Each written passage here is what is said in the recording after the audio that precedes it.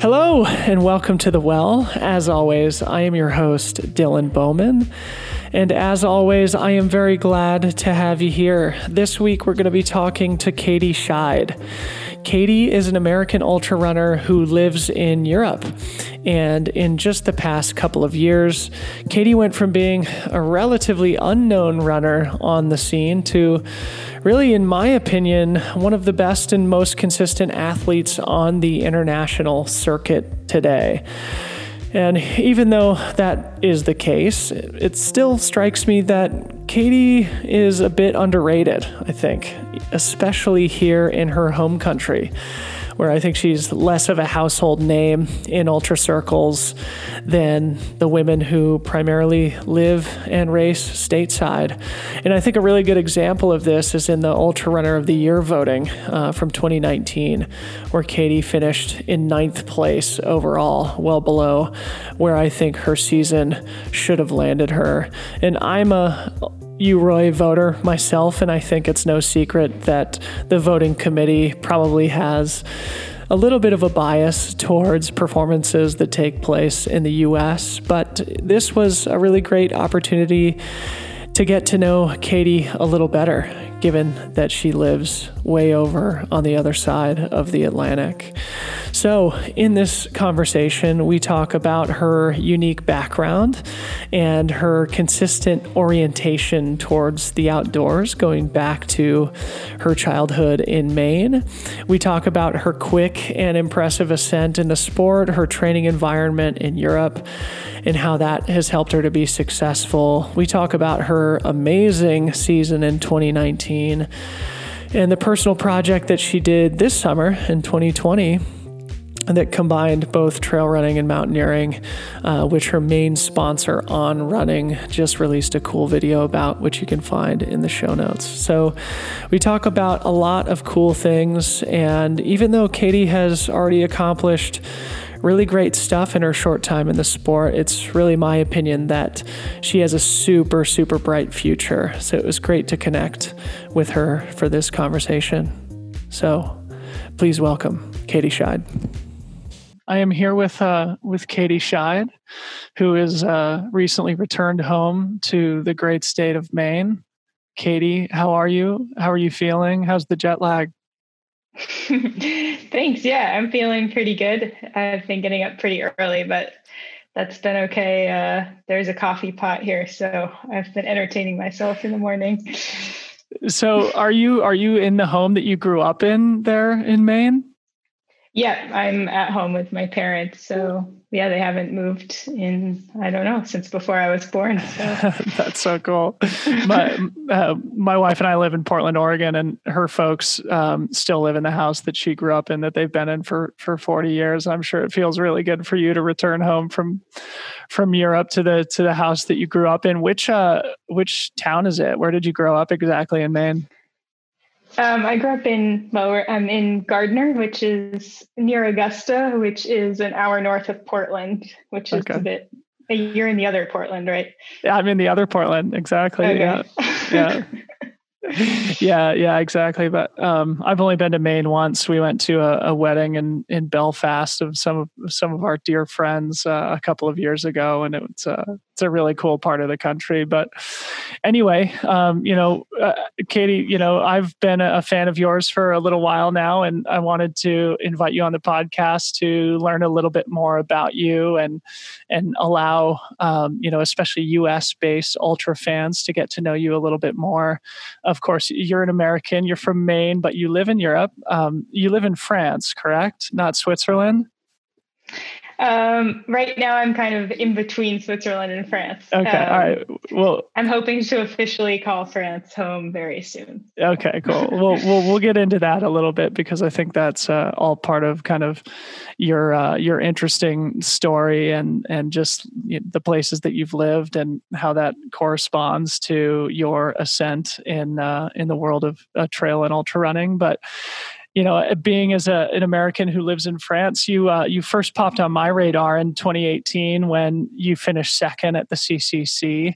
And as I was watching the coverage, I was there in Chamonix as well. And, watching the coverage, and they said, "Oh yeah, this is Katie Schide. She's an American. She's running really strong in second place." And I was just wondering why I had never heard your name. And, of course, I came to learn that it was because you were both pretty new to the sport at the time, but also that you were living in Europe, and that, just by virtue of the fact that I didn't have my finger on the pulse as much on the races that you had done, I wasn't as familiar with you. But of course, you had an amazing performance there, and your career has really taken off since then, and I've since become a fan and followed closely. And last year was a particularly amazing season. And anyway, I just feel like you're not only a great athlete now, but somebody who I think has a really bright future in the sport. And so I wanted to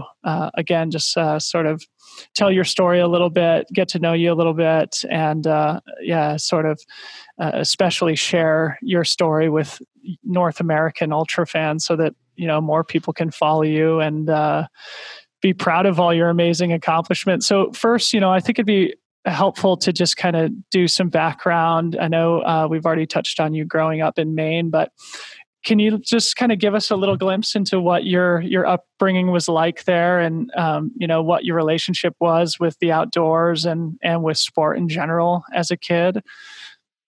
Yeah, sure.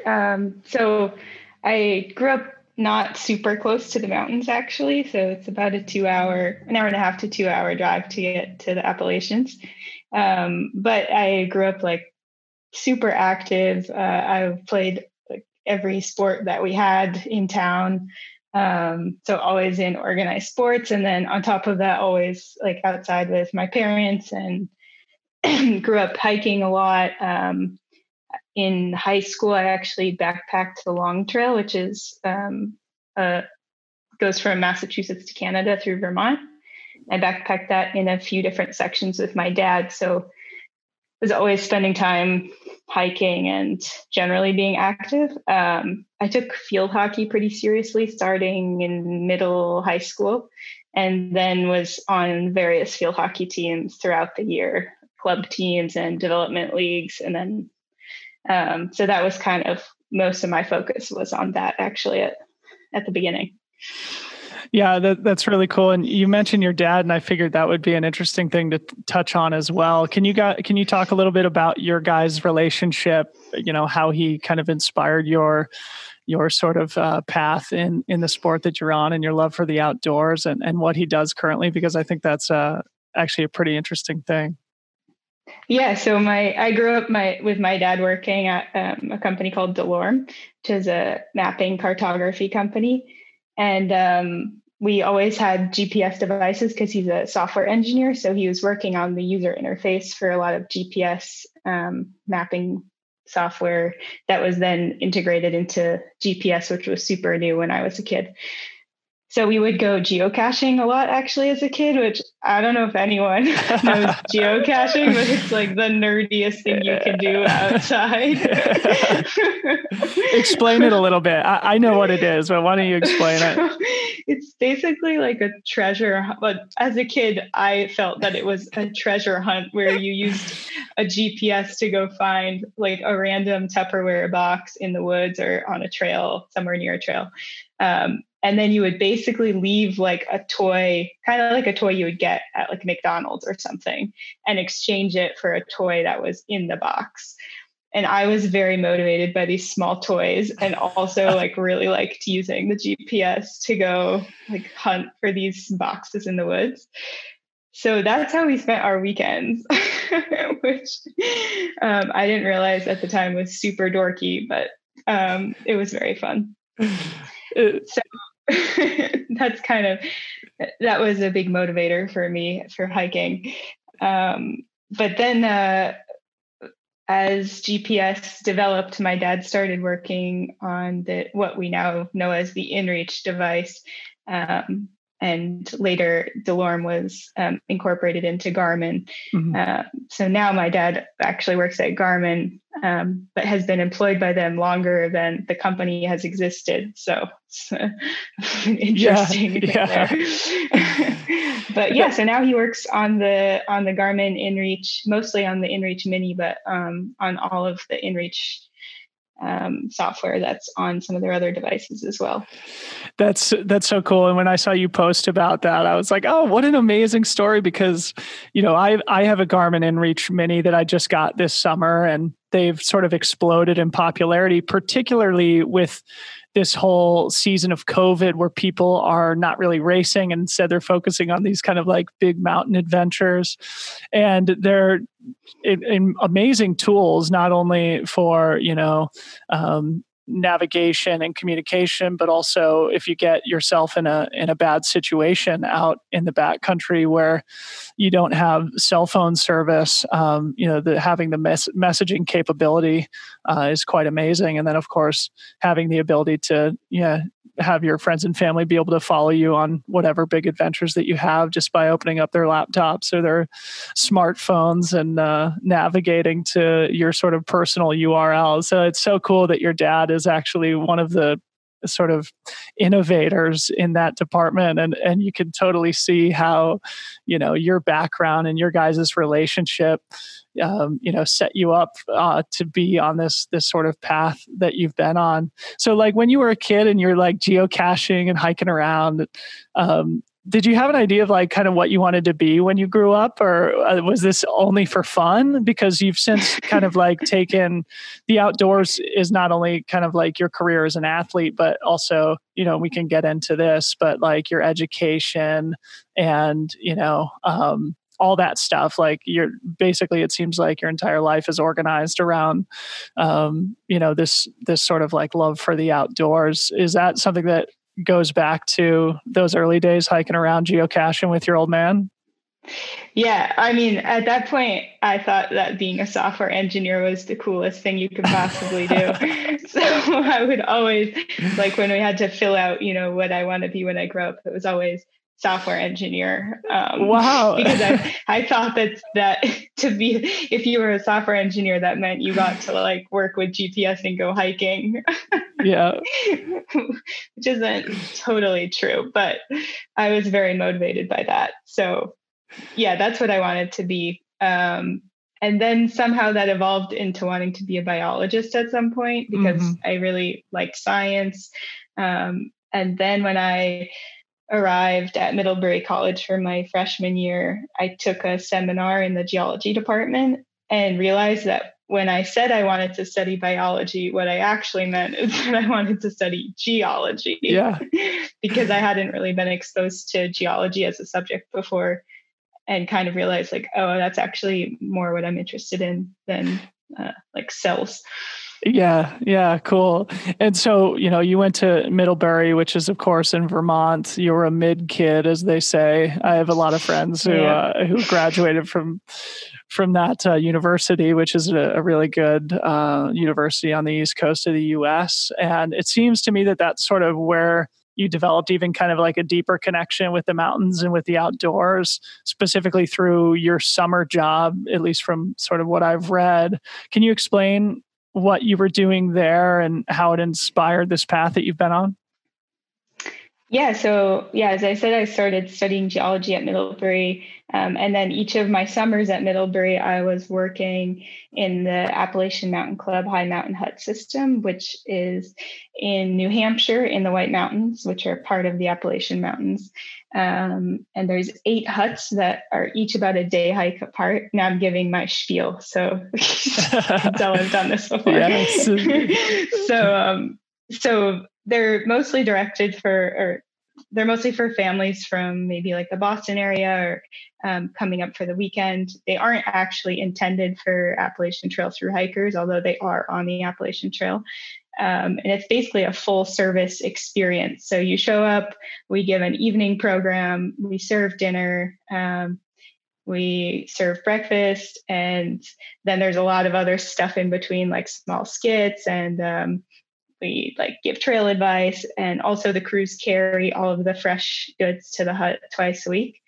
So that involved carrying like pretty heavy weights on an old fashioned pack board on pretty technical terrain 2 times a week. So at the end of the summer, you got pretty confident with the pack board, although we still fell on occasion. So that's kind of how I got into being comfortable, like being on trails by myself, I guess, which I didn't realize at the time, but seems to be a step I think that can feel limiting if you haven't spent a lot of time outside. Just doing something like that on your own it's kind of a big step, I think, to go for a hike even by yourself, which was something I was doing all summer for 4 summers. So yeah. That's really cool. So are those huts, are they similar to kind of the hut systems that we see when we travel to Europe and, that are sort of sprinkled around the Alps, or are they a little bit more rustic, or what's the atmosphere like at the Appalachian huts? Yeah, they're pretty similar to the huts in Europe, although in Europe, generally the huts are run by like an older person who kind of owns or like leases it from the country's hut system in some way. Whereas the huts we were working in everyone was under the age of 24, I'd say. And there was 5 to 10 of us in each hut, depending on how many people slept in each one. And that ranged from like 40 to 100 people, depending on the building. Wow. So you can basically picture like college dorm style life in a building in the woods it's kind of like no parents, no rules, except for the fact that you are also in charge of like local search and rescue. So it's kind of, it's a weird balance of having so much responsibility and also like feeling like you don't have to have any responsibility. Yeah. So it was a tough balance, but also really fun, really exhausting, but also like really rewarding at the end of the summer. That's such a great story. And again, just like, I'm always fascinated by people's backgrounds, and life experiences, and sort of like how it sets them up for where they are currently. And both like how you describe your relationship with your dad, hiking around in the mountains, doing geocaching, and then sort of like ending up with this awesome summer job when you were at Middlebury, and the clear, not only like how fun it must have been for you just like on a personal level, but just like how strong it made you in the mountains, and how, that like resiliency that comes from just spending days and days and weeks out there on your own and developing skills and fitness and things have contributed to your success now as a trail runner. So were you actually like running trails at the time, or were you purely just kind of like a geology interested hiker? So in the huts, if anyone's familiar with the White Mountains, they know that it would be difficult to classify moving quickly there as running because the trails are so technical. So I was moving quickly. I mean, mostly with friends, we would go, because the huts were like a day hike apart. That meant kind of a half day, fast hike / what I would call now run. So we were going to visit friends at other huts and go back and forth, because if it wasn't your day to cook, then you had from 9 to 5 free in between meals. So we were basically just spending a lot of time moving around without like training or having a goal. Just the goal was to see a friend or to get down to the valley to get a fancy lunch somewhere or something like that. But I was running in college, like for fitness generally. I ran, I think, 2 half marathons at some point at Middlebury, like the local road half marathon. So I was running with friends. I wouldn't say I wasn't a runner. I definitely was like, I'd always run for field hockey. So I kind of maintained that, and I liked running. I ran indoor track in high school. I was an 800 meter runner, which was long distance. So. Yeah. Well, that's really cool. And so, then to kind of close out this sort of like background discussion so we can kind of get a better idea of where you are now, it seems like you eventually ended up in Utah for a little while. You spent some time in Nepal, and then you seemingly went to graduate school in Zurich. So maybe like catch us up to speed on how you bounced around to those different locations to end up where you are now. Yeah, so immediately after Middlebury, I moved to Salt Lake to pursue a master's degree in geology. And then 2 years later, I moved to Switzerland, to Zurich, for my PhD in geology. Nepal is where I do my field work for my PhD in geology in Switzerland. So I was actually traveling from Switzerland to Nepal. And I think I was trying to actually think about that the other day. I think I went 5 times in the last 4 years. Mm-hmm. This is actually my first year not going to Nepal since 2016. So, so I was really lucky that was part of the reason why I was interested in pursuing the PhD in Switzerland. It's because the fieldwork was in Nepal. Also, it was based in Switzerland, and the project was something I was interested in. So, it seemed like a really great opportunity to kind of change things up at a moment where I felt like maybe I was about to kind of settle down. Yeah. So it was kind of a deciding point in my life. And I could kind of feel that was about to happen because I was about to finish my master's degree and figure out if I wanted to work in Salt Lake or if I wanted to move somewhere else.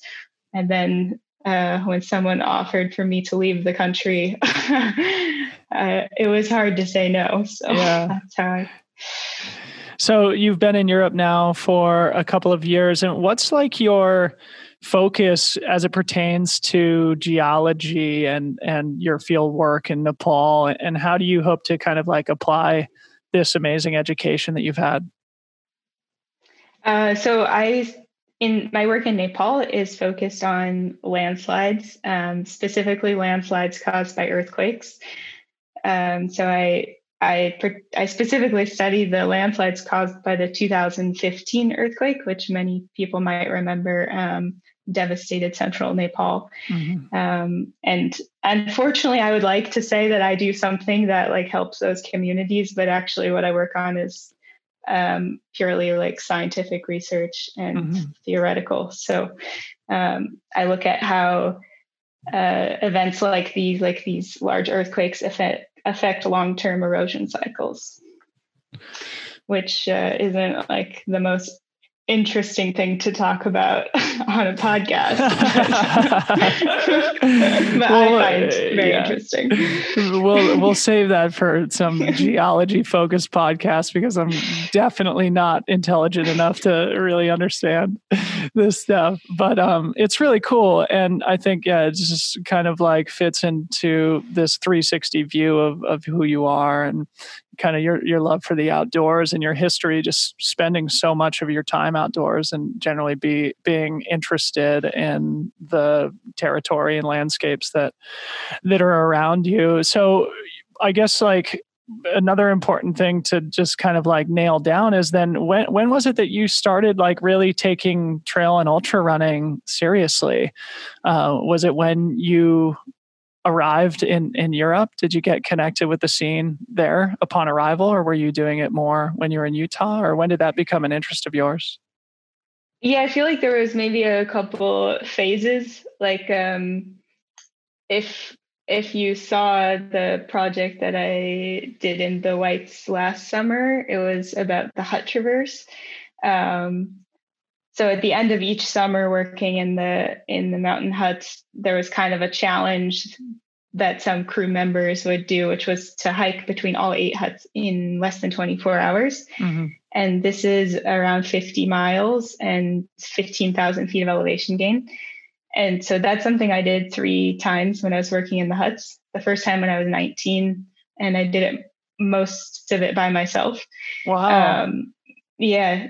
Did you Did you have any idea what like trail and ultra running was at the time?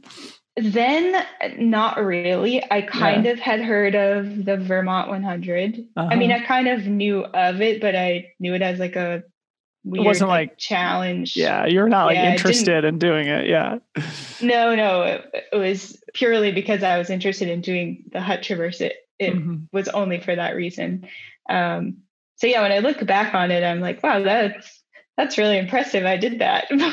But at the time I saw all these other people doing it too. So I didn't see it as that crazy. But yeah, so after that, I ended up in Utah and didn't really have this like challenge waiting for me at the end of the summer. And I'm pretty like goal oriented and like having something to work towards. So I heard about the Speed Goat 50K, which was at Snowbird where I was skiing. And I was like, oh, that seems like a good challenge for the summer. I could do that. I mean, it's shorter than the Hut Traverse, so it should be fine. So I signed up for that. And then also before that, ran another race in Utah. And I did really well at I did really well at both of them, but I won the first race, which was more of a local race. But I was kind of like, oh, okay, that's not what I was expecting.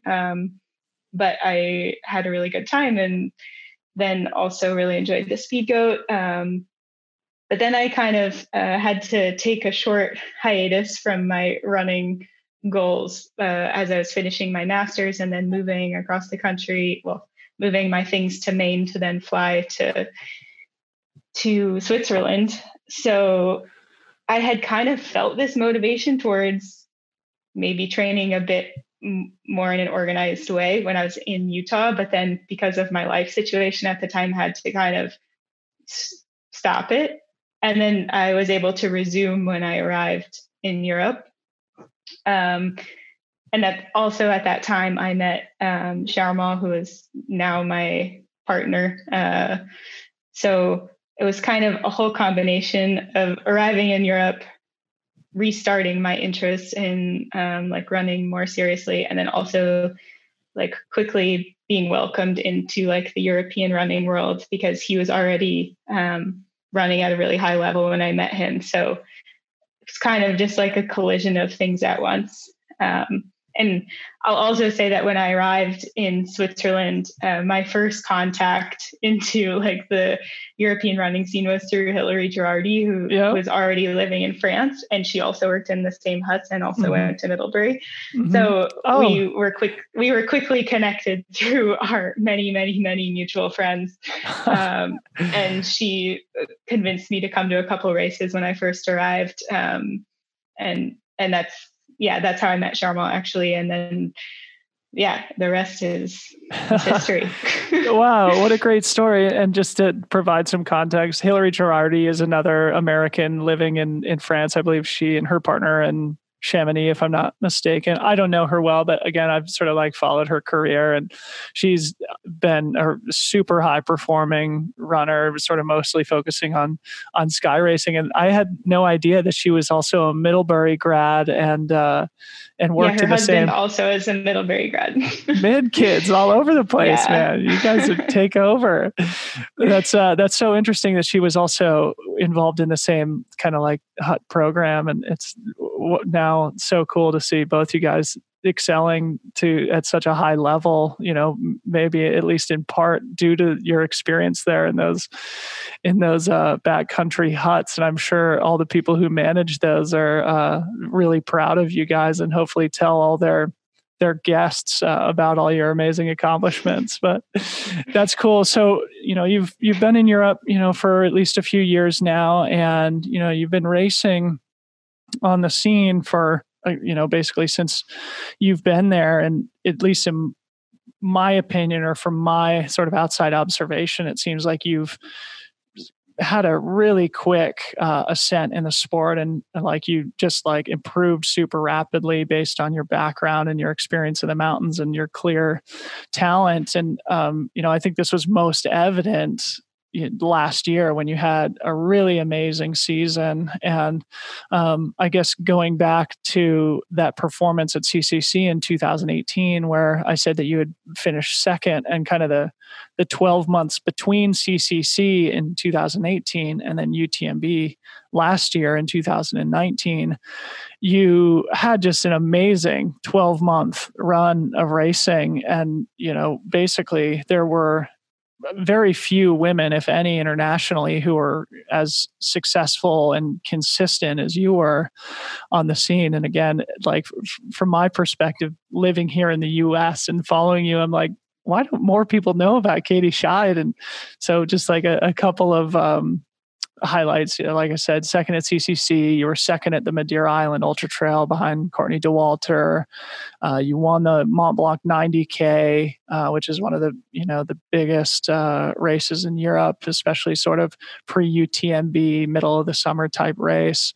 And then you were sixth at UTMB, all like super world-class performances. You had a couple of other wins at smaller races around Europe. But like, how do you view like your career in the sport so far, and what do you attribute this sort of consistency and success that you've had to?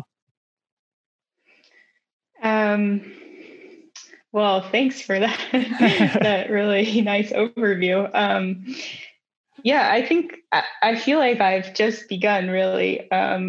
I still have this feeling of when I show up to races, like I know I have some experience, but I also don't feel like I have all the experience I want to have, which is really cool for me because it's a sport that I see myself staying in long term.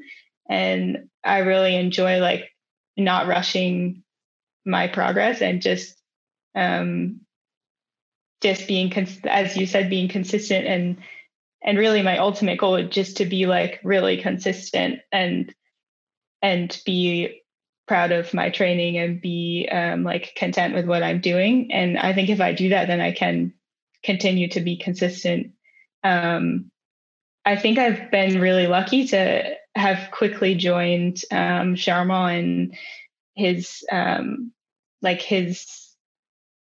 contacts and like community in Europe, because as someone coming from the US, not having any contacts, I think it would be really hard. I am now part of like a really great coaching organization that he was working with before I met him. And that's really focused on like long-term development as an athlete and just basically making like easy, smart decisions about what you're doing and not. I think it can be easy to get sucked into racing more or setting like unrealistic goals. And that's something I could have maybe seen myself falling victim to if I didn't have this like support group around me. Mm-hmm. So I think that's something I can really attribute my consistency to, is just having like really good support and really great other athletes that I surround myself with to look up to. In our coaching group, there's a lot of really talented Ironman and Xterra and like other triathletes. And I think in ultra running, sometimes it's easier to do too much too soon because there are so many cool races to go to and you see other people doing it. So it seems like maybe it could be an okay idea. But I think for me and also for Sharma, we really take the time to like plan out each season which races we want to do, which races we care about more. And mostly just taking the time to plan. I think that's really the key. Yeah. I mean, being intentional and being surrounded by good athletes and good coaches, I mean, all that is like just, I think, so important, especially when you're trying to really maximize your potential and have that longevity, like you said. So can you describe a little bit about like what the community atmosphere is like within your group and what the kind of coaching arrangement is? Do you coach yourself or do you have somebody who helps you out with that? And what is like kind of that support group look like on sort of like a practical level? Yeah, our coaching group is headed by a guy who used to be an Xterra world champ. So if you know Xterra, it's like off-road triathlon. So he coaches both me and Sharmal. Before, like when in 2017, 18, I guess, and even last year a bit, Jarmo was more coaching me because I was spending more time in Zurich working on my PhD in Zurich. So he was able to like kind of adapt to my living situation, which was not in the mountains, and had a lot more time restrictions. So that was really helpful then. But since then, so Nico's been coaching us, and he also coaches other triathletes and at least one other trail runner, a couple other trail runners, I guess.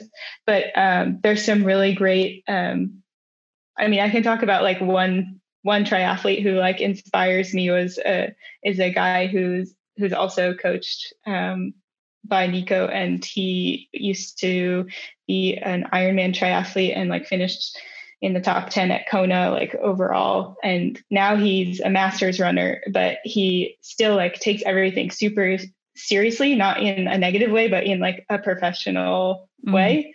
And he does things with intention, and like I think it's just being around other athletes who are motivated by being an athlete and like bettering themselves about specific things without letting other things get in the way of that. And like showing up at a race and maybe not doing really well, but if your goal was to, I don't know, run a certain part of the race really fast, but not worrying about what that puts you at overall. If you're happy with that, then to be happy as an athlete that you met your goal.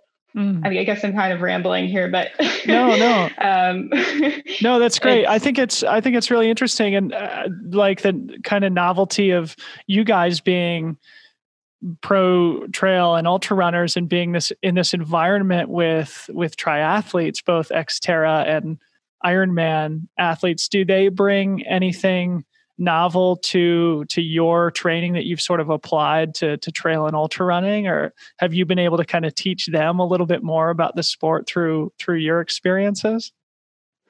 Yeah, our coach he actually runs trail races now.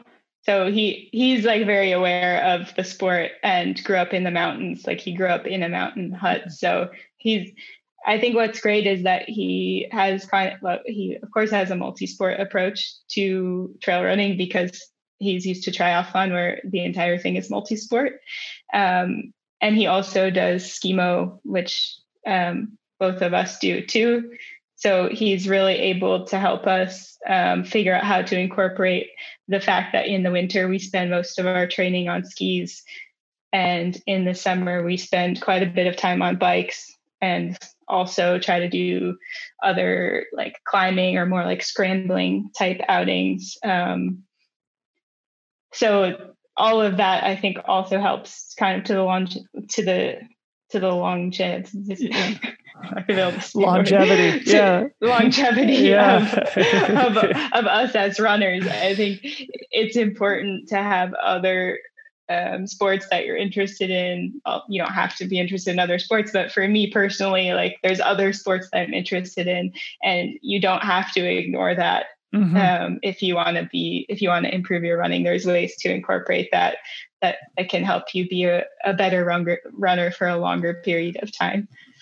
Totally. No, it's a really good lesson, and something that has been exemplified, with obviously the best athletes in the world, with, Kilian being the obvious example. And Francois Dane spends most of the winter on skis too, barely runs, and having that kind of well-rounded athletic experience and approach not only makes you more comfortable out in the mountains, but then also probably when you put the skis away for the season and start focusing more on running and scrambling and mountaineering, you're like, I guess maybe a little bit more fresh, a little bit just kind of like more excited about this different training that you're going to be doing based on the different seasons. And I think absolutely, as you said, I mean, you're still very young and have only been on the scene for a few years, but it's great to hear that you're already thinking about being in the sport long term and having that good community and the good leadership with a coaching group will only contribute to that. So to kind of talk about UTMB last year, which of course is by pretty much, I think, everybody's estimation, the most important race in the world and the biggest stage on which you can compete in trail and ultra running. You had a really great run. I mean, it was your first 100-miler, if I'm not mistaken, and you finished sixth. And I think you were the youngest athlete in the top 10. Tell us about that race. How did you feel about that performance? Yeah, I would agree. UTMB is definitely the biggest race of the year. It's also fun for me because I don't always get to see other Americans. So having a bunch of Americans like flood into Chamonix is it's crazy, but also it's cool to be able to see everyone in one place. Yeah, it was my first 100-miler, significantly longer than any other race I had done. So that was my biggest unknown going into the race. I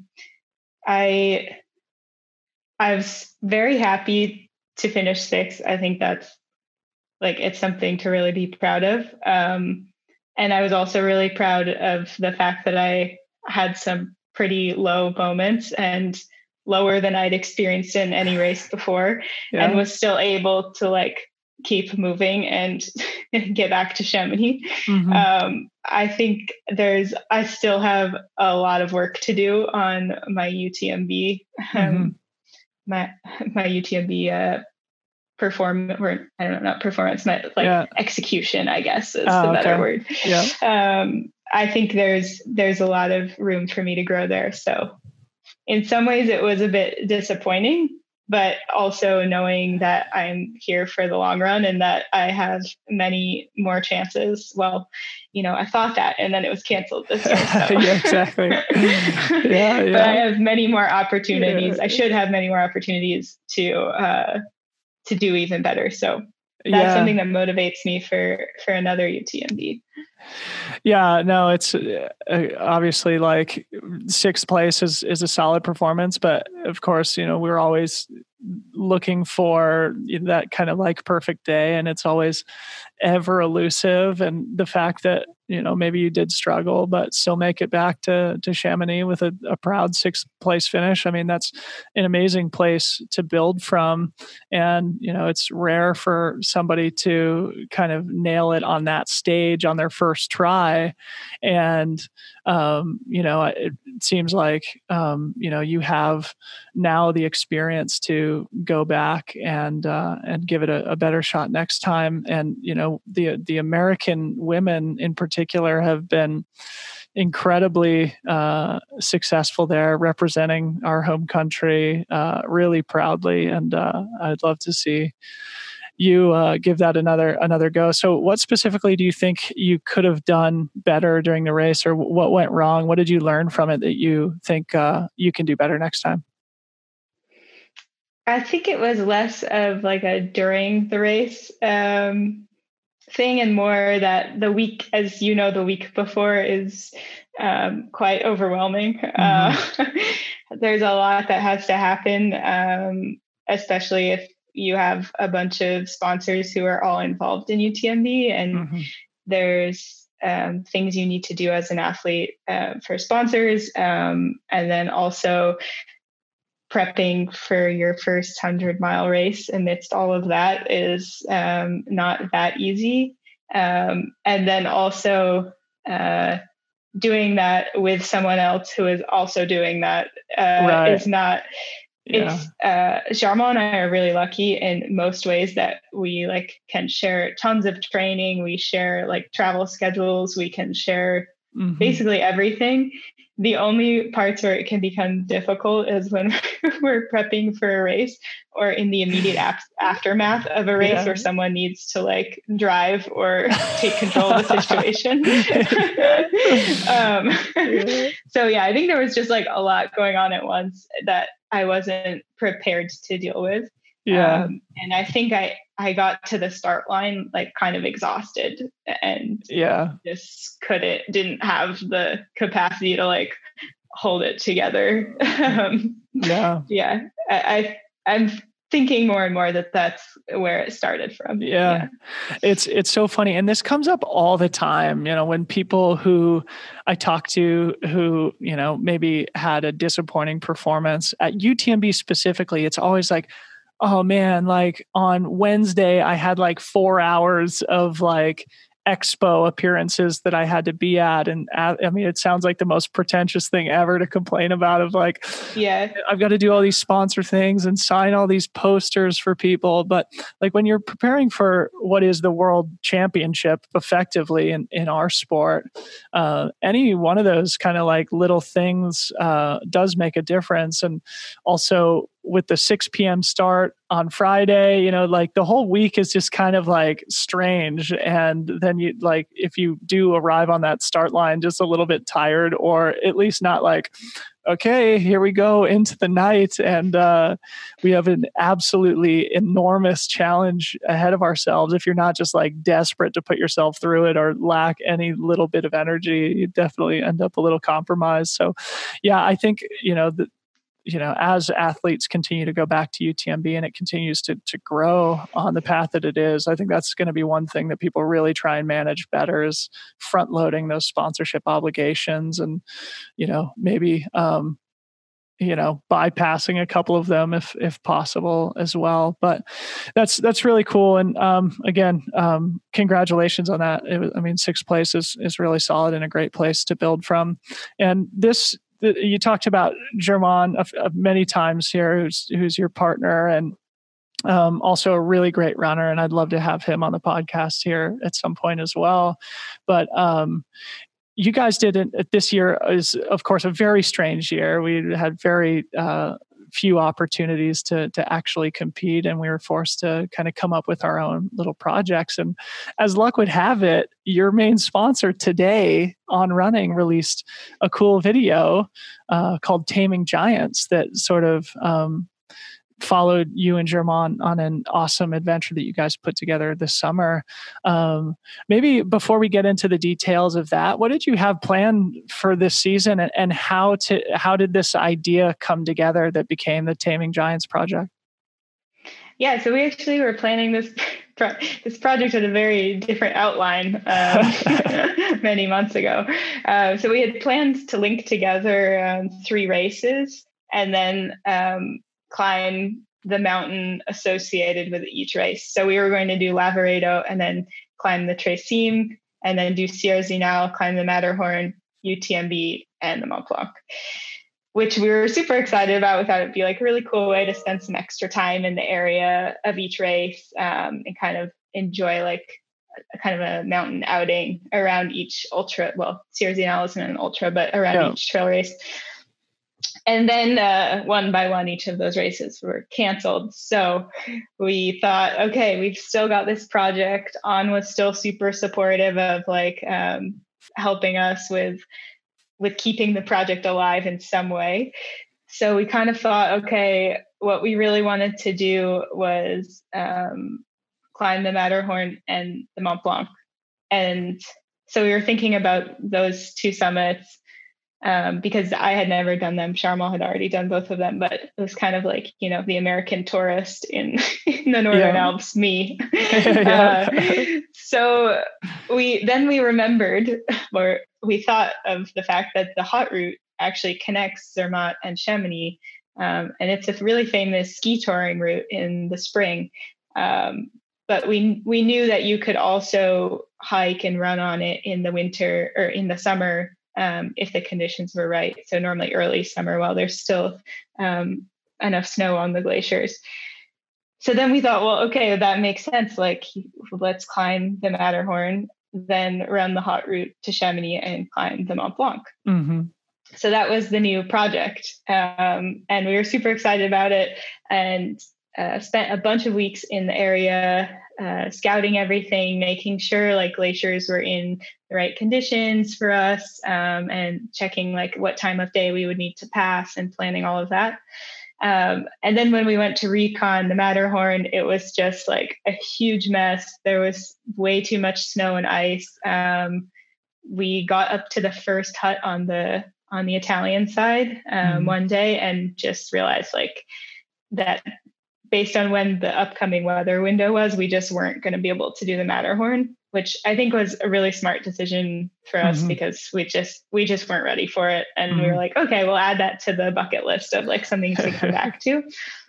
So anyway, to get to the short of the story, there's also another 4,000 meter peak next to the Matterhorn called the Brighthorn.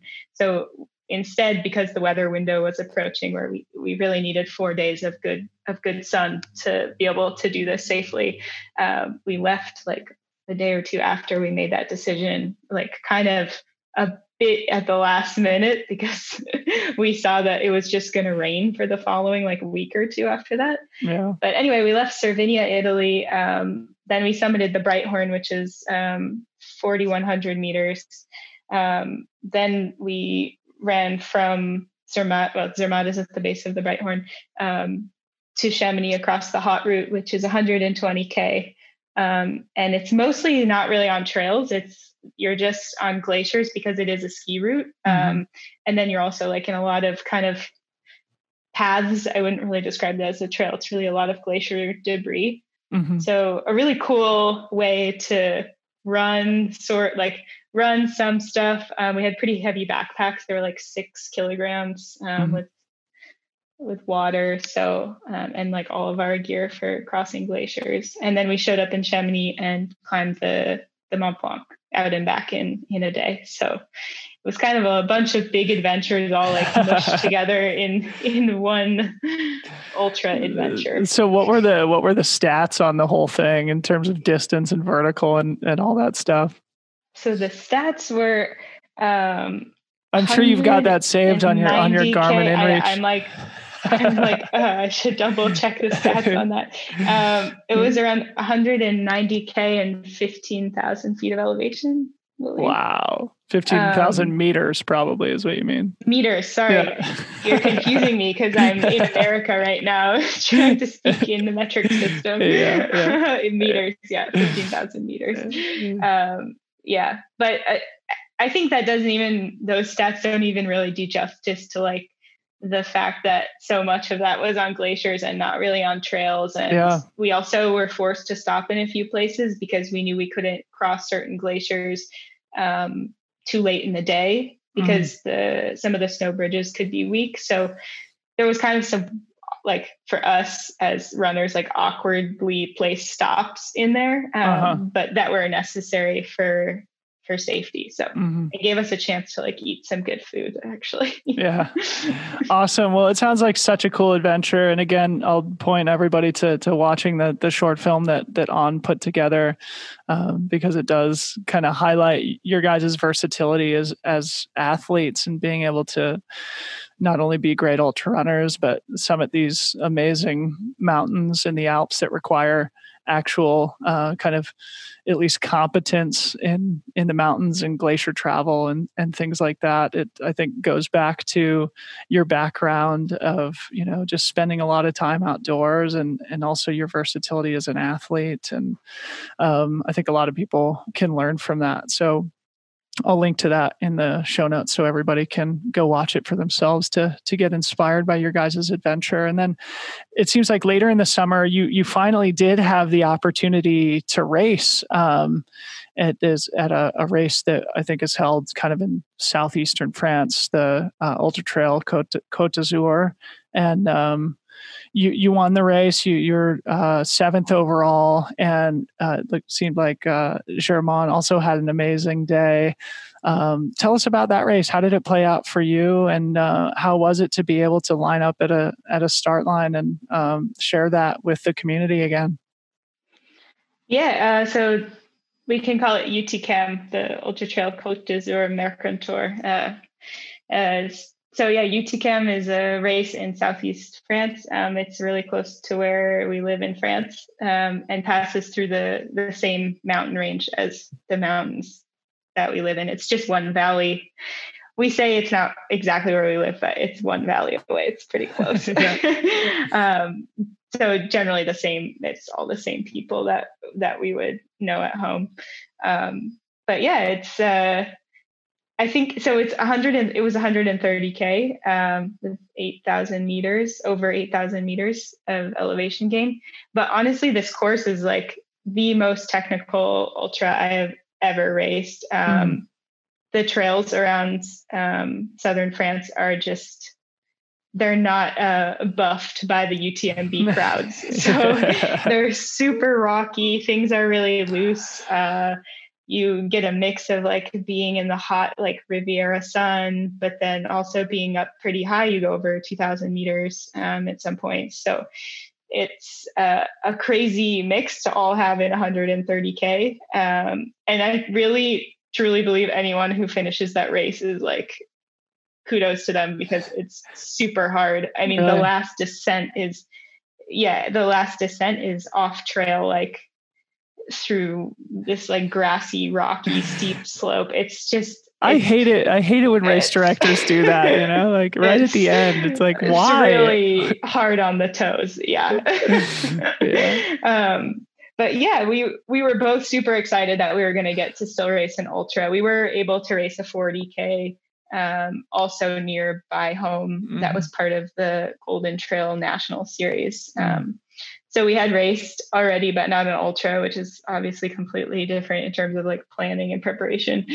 And Charmel's parents were doing both of our crewing. So Charmel's mom was my crew, which was pretty funny. She's actually crewed for me quite a bit. So she's kind of used to it now. She really like has the run of the aid stations and how to lay out my stuff. So that's who was crewing for him? You stole his. Oh, okay. So mom and dad, he each had responsibilities. Exactly. That's great.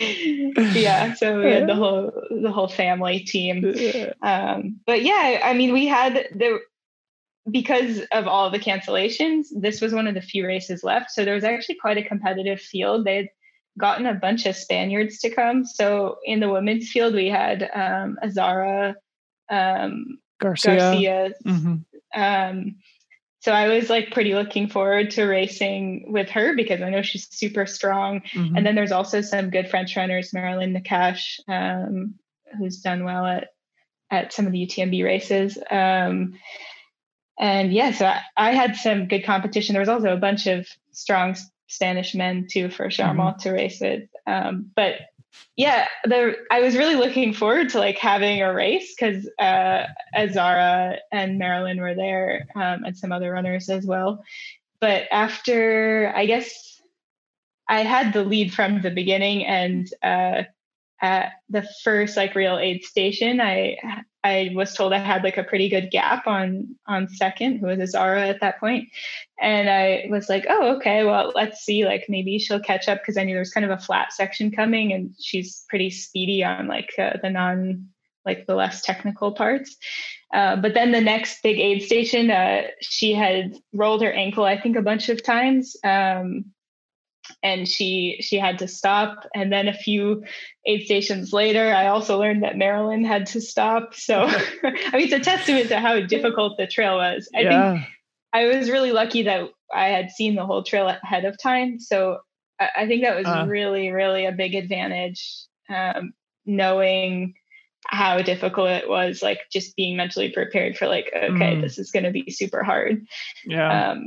But yeah, unfortunately for me, it wasn't that eventful. And there actually I didn't even run with any men at all. So it was really just like Katie's big day out in the Southern Alps. Well, those days are really fun too. I mean, at least you got to pin a bib on and push yourself through a long, arduous day in the mountains. I mean, I would kill for a day like that right now. It was definitely cool. And then of course, sometimes it's nice to not be stressed in the middle of a race, like totally, just keep moving without like the impending fear of someone catching up behind you. Yeah, so, I mean, it was cool because we know so many people in the area, and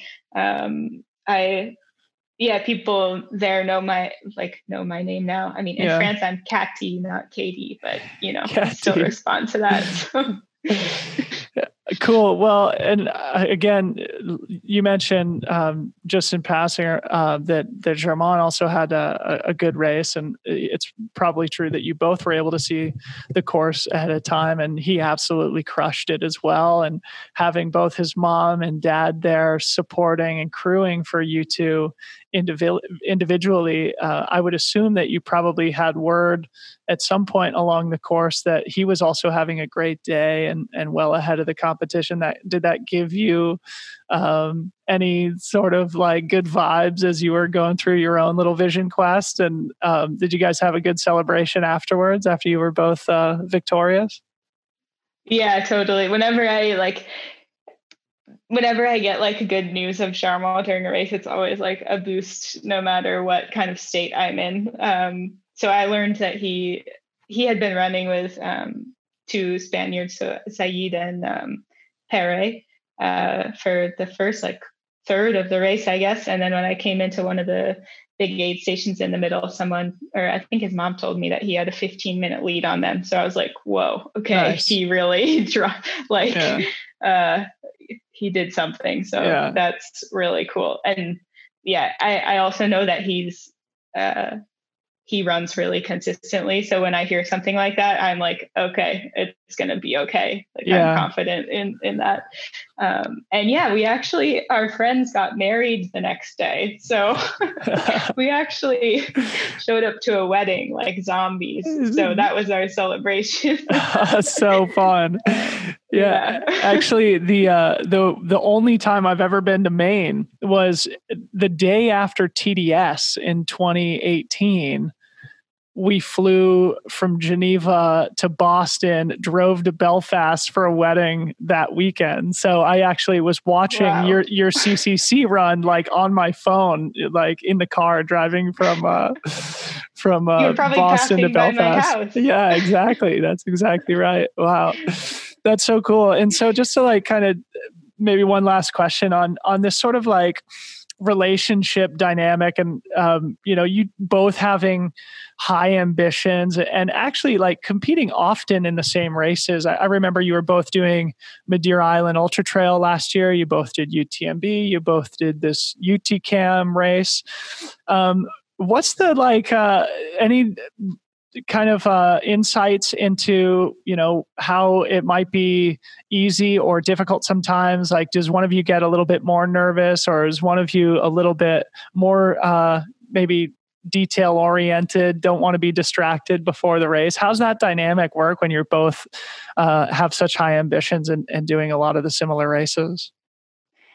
Yeah, I think actually at this point we've almost done like 100% the same races since we started dating. So, I mean, with some exceptions, obviously, but yeah, basically any race we're at, we're both there. Mm-hmm. Which, as I mentioned, is most of like, I would say 99.9% awesome. But there are totally moments where you're like, wow, I wish that I could just like lay on the couch and maybe someone else would make me dinner, or the other way around, or like you don't get to be like the princess all the time.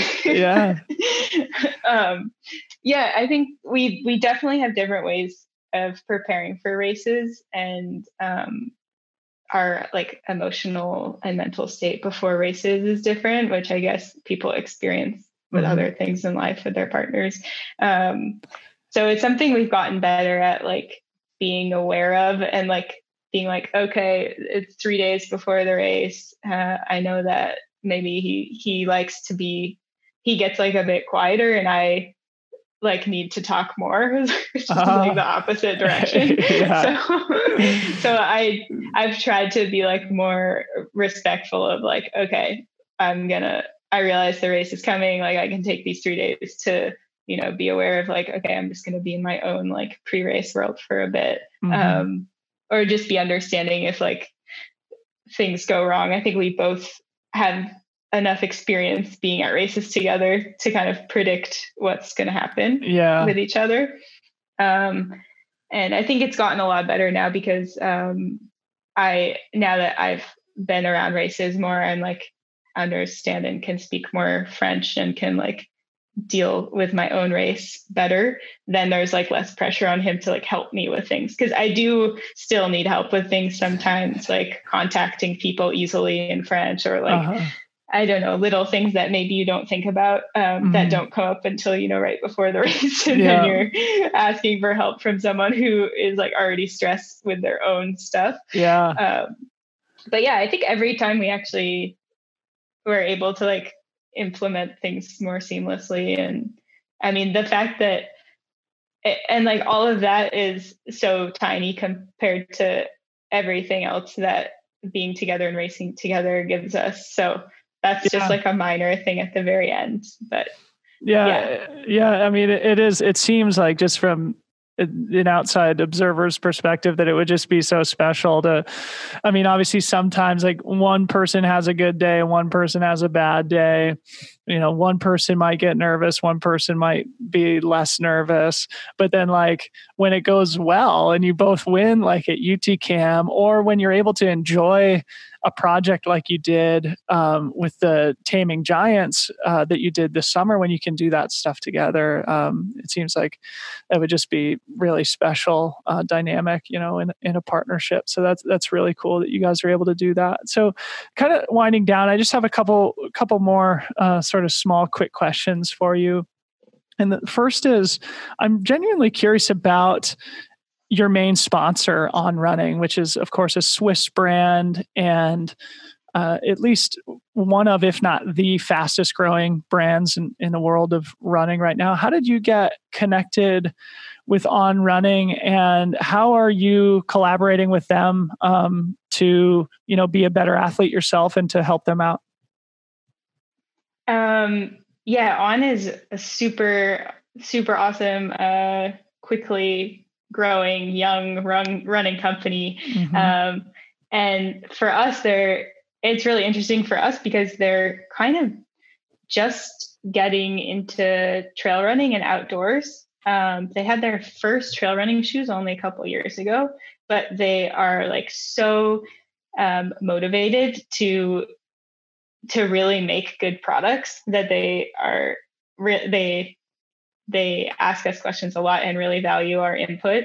And I think you'll see that as some of the newer shoes come out that I can't really talk about, but that are really great. So you'll see that in the next few years as more trail running shoes come out. And you might see that there's more like outdoor products coming out, outdoor oriented apparel that's also super functional and really that we actually wore a lot of the new stuff in the project itself. And some of it is really actually great for mountaineering. And I don't think that was their primary intention, but when we were talking to them about different parts of like the apparel and the footwear, that really worked for us. I think they kind of like just nailed some stuff, not accidentally, but kind of like with a slightly different intention, but just have really high quality products all the time that you can kind of rely on it for anything. Yeah, cool. And young company. And it seems like they've got sort of the attitude of maybe like underdog mentality, and that, and with the help of you and other athletes can make a difference and make a splash in all those different sports, whether it's, trail and ultra running, road running, or maybe even getting into outdoor and mountaineering. So that's really cool. And I thought that was interesting, just being,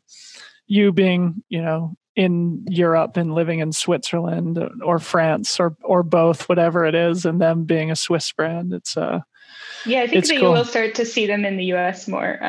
They've definitely been in Switzerland for a long time because Swiss people love Swiss things. Right. But they're growing a lot in the US right now too. Yeah. Cool. Well, Katie, last question for you. I appreciate all your time. It's been super fun to sit down and chat with you and get to know you a little bit better.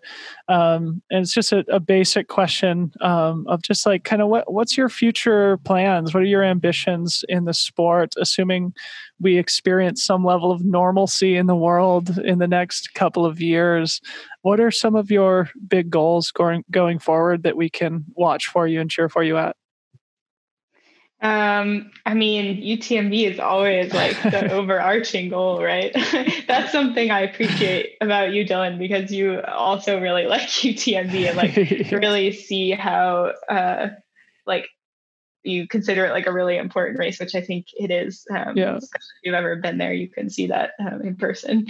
But yeah, UTMB is always like the big overarching goal. But then yeah, I really like trying different things. I'm not someone who wants to be like put in a 100K technical terrain box. Mm-hmm. That's something I like, but also I like training for like road races. I like we train for a 10K every winter. Last year I had intended to run a road marathon, but had a ski accident like 3 days before. So I'm hoping to run a road marathon this year to make up for that. I like running cross country races with like our track training club.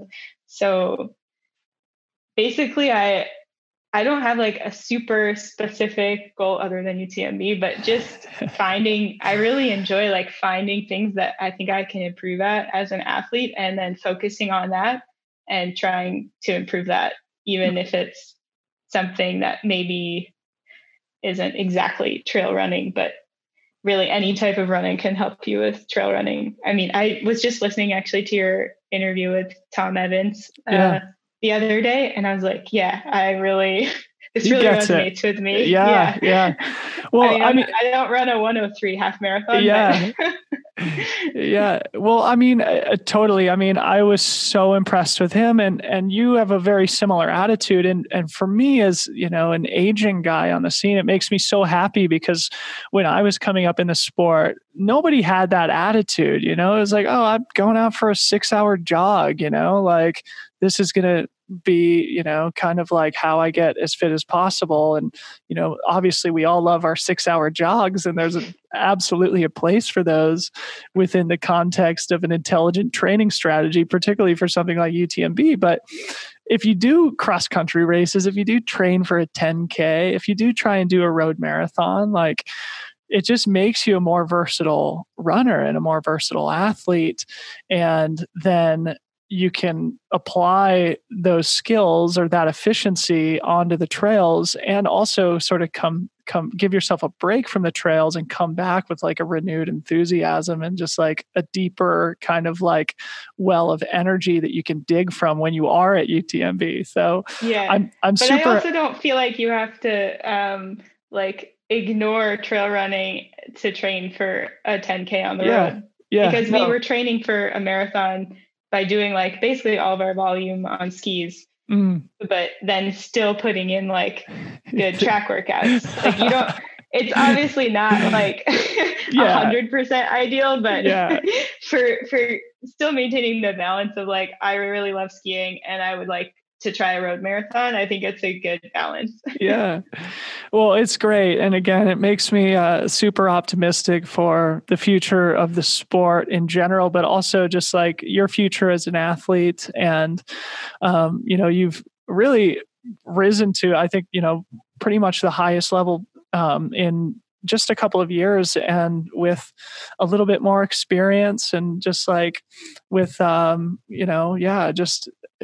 just some more long races under your belt. And with the attitude that you have, I think really the sky is the limit. So Katie, I'm super appreciative of your time and I'm super hopeful that this gives more people some insights into who you are and to what you have planned in the future. And again, I'd encourage everybody to take a look at that video that On Running put up today. I'll link to that in the show notes for the awesome visuals of your guys' adventure this summer. And again, appreciate your time and look forward to following your career going forward and rooting for you to be the next American woman to be victorious at UTMB. Oh, wow. No pressure. Big shoes to fill.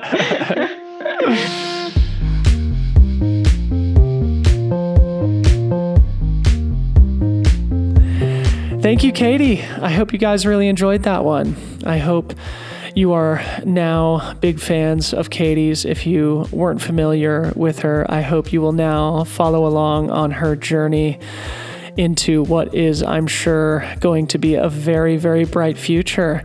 If you do want to follow along, please navigate to the show notes where you can find a link to Katie's Instagram account, where you can give her a follow, let her know if you enjoyed the podcast. If you have a spare second, you could leave me a rating or review in your favorite podcast platform, which I always really enjoy reading and which I always really appreciate. And thank you guys always for listening. It really does make me very happy. We've got another great episode coming next week, so we'll talk to you more then. Okay, love you, bye.